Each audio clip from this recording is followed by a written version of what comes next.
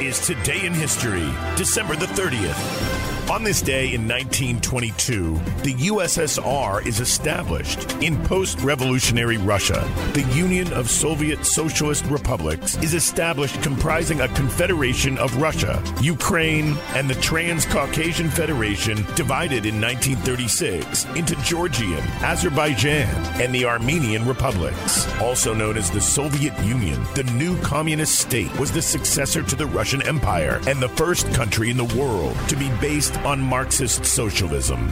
Also on this day in 1936, the United Auto Workers Union staged its first sit-down strike at the General Motors Fisher Body Plant No. 1 in Flint, Michigan. The strike lasted until February 11th, 1937. And in 1942, a near riot of Bobby Soxers greeted the opening of Frank Sinatra's singing engagement at the Paramount Theater in New York's Times Square. Also on this day, back in 1903, a fire in the Iroquois Theater in Chicago, Illinois, kills more than 600 people. It was the deadliest theater fire in U.S. history. Blocked fire exits and the lack of fire safety and a fire safety plan caused most of the deaths. And on this day in 1978, the Ohio State University fires Coach Woody Hayes for attacking an opposing player. OSU makes the decision to fire 65-year-old football coach Woody Hayes one day after Hayes punched a player on the opposing team near the end of the Gator Bowl.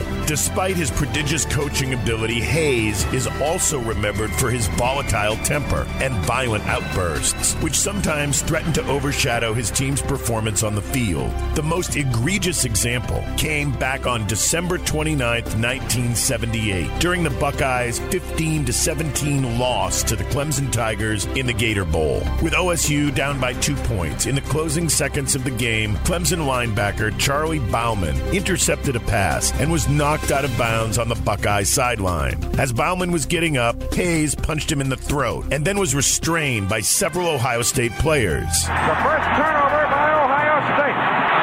And we got a big fight going on.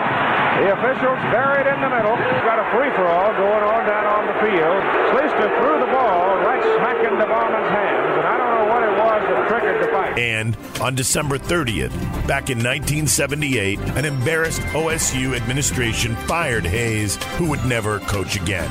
And on this day in 1968, Led Zeppelin is captured live for the first time in a Spokane gym.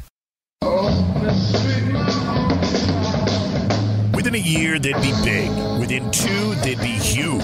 And within 3 years, they'd be the biggest band in the world. But back on December 30th, 1968, the quartet of British rockers preparing for their 5th ever gig in the United States were using propane heaters to keep themselves and their equipment warm while they waited to go on stage as the opening act for the Vanilla Fudge at a concert in a frigid college gymnasium in western Washington state. Good evening from Led Zeppelin. You won't believe this, but I don't think either ourselves or the equipment is quite used to the temperature. And it's taken about 3 hours of gas stoves under the equipment before we can get it together. Let's see whether we can keep things going. A few serious rock fans in attendance had at least heard about the new band formed around the former guitarist of the now defunct Yardbirds. This is a number off an album that comes out in 3 weeks' time on the Atlantic label. It's called Led Zeppelin, and this is a track from the album Led Zeppelin. It's called Dazed and Confused.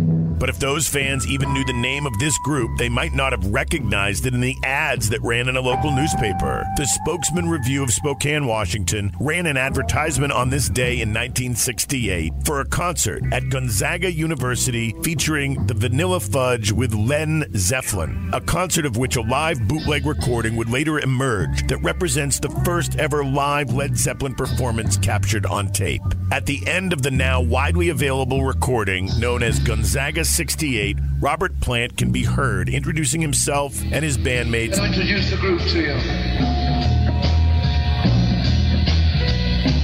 On bass, John Paul Jones.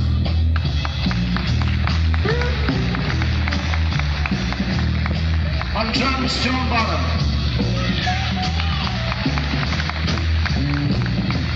Page lead guitar.